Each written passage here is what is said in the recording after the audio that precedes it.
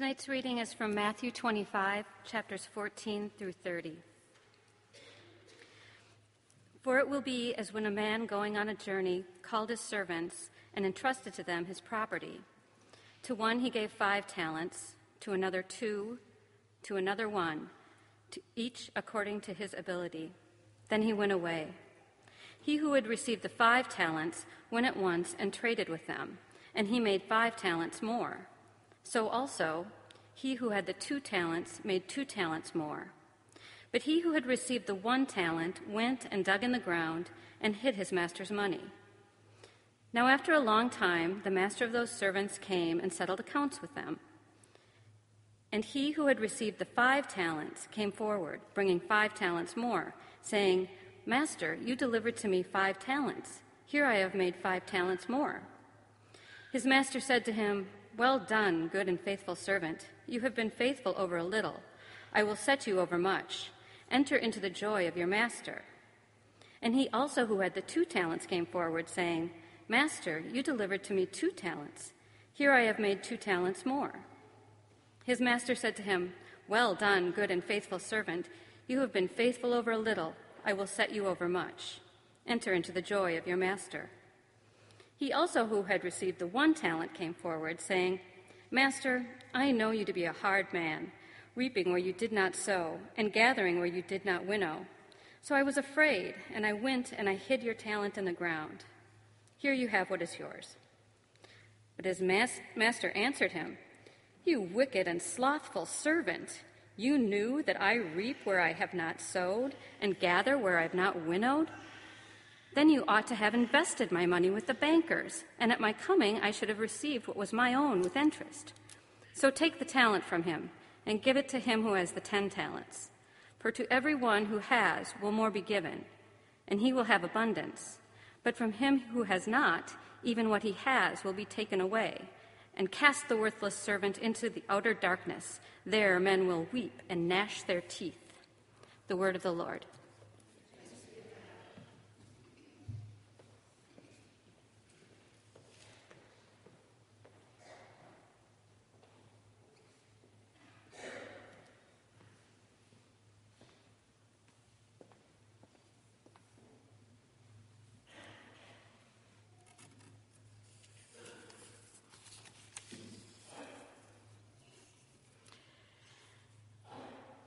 Grace and peace to you from God the Father, our Lord Jesus Christ, and the Holy Spirit.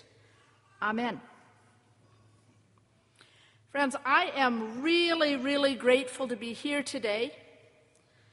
Long before I became the bishop of the St. Paul Area Synod, I worshiped with you at House of Mercy in 3 different settings, whenever I really needed to hear a word of grace and mercy myself. Thank you.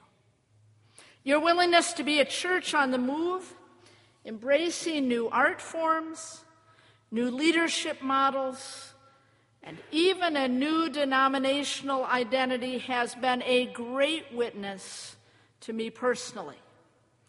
So today, as your new bishop, I greet you on behalf of 111 other congregations and mission sites from Chisago County in the north to Dakota County in the south, add in Ramsey and Washington, and that's the St. Paul Area Synod. We are so happy to be church together with you, and quite surprised, in the Evangelical Lutheran Church in America. Now, I want to pick up on one of the images in today's gospel text. And to do so, let me simply say that I'm grateful that all 111 of those congregations in this synod are 5-talent kind of churches. Let me explain. In ancient times, a talent was a weight of measurement for silver and gold. Those talents in the Bible text, the 1, the 2, and the 5 that are entrusted to the slaves in Matthew's gospel were the equivalent of what could be earned in one's wages over 20 over 40, or over 100 years. Such big, enormous numbers that in medieval times, the Greek word talent, now you have a Greek word in your vocabulary, was incorporated into the English language to designate natural skills and abilities someone had. If you were really, really, really good at something, if you had all the resources you needed to succeed and prosper, you had talent. Well, friends, in the church, which is the living body of Christ, we've been given all the resources we need. No one is asked to do the impossible. Each of us must simply do faithfully whatever is entrusted to us for the good of the community of faith. Look around here. Many, many of you know each other, though some of you told me at the door you were here for the first time. But those of you who know the talent in this place, think about this. Who is it here who can lead this whole group in singing? Who is always quick to greet everyone at the door? Who in this place knows how to work with technology and to run a great sound system? Who is calm when a tough decision needs to be made? Who takes delight in the children? Who right in this place tonight has the God-given willingness to invest the money in their pocket in the work of House of Mercy? You see, you are a 5-talent kind of church.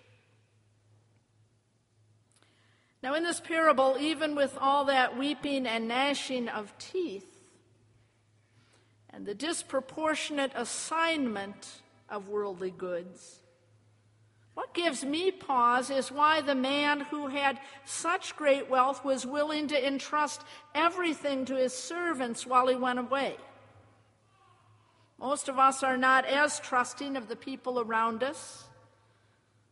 Oh, we might lend our car on a snowy day, but we're a little on edge until it's back in the drive. We open our hearts to others, but usually with a reasonable degree of caution and restraint. But I will tell you, friends, God has not learned much from our example. Instead, our God continues to have outrageous confidence in us. God provides everything we need to be church in this time and place. Now, we live in a culture that trains us to think we always need something more. Call it empire, if you will. We live in a culture that counts on us being anxious about the future rather than bold and willing to experiment. Give 20 years advance on wages, and many, many of us here tonight would make a beeline to that hole we've dug in the backyard. But God gives everything we need to be church. God gives a holy word, which is not just a whole bunch of stories in a book, but it's a living word that's a living, inspiring announcement of grace and mercy. You hear it and you feel differently. You are different. God gives a holy bath, even if there's only a little bit of water. And it's so life-changing that we are joined to millions of other saints around the globe. God gives a holy meal, and in our mouth it may taste like just a small chunk of bread and a sip of wine, but it is instead the body and blood of Jesus joined to the body and blood of you and me. All of these things bring us God's grace and mercy. You can't go out and buy this stuff. When you need it, you can only receive it here as a gift for free. You receive it in this incredible community called church. Now, this evening, we're going to celebrate one more of the gifts this extravagant God has invested in the church. We don't often pause to talk about our pastors, and that's as it should be most of the time. This isn't Debbie's or Russell's church. This is the Church of Jesus Christ. Your two pastors would be the very first to insist on that.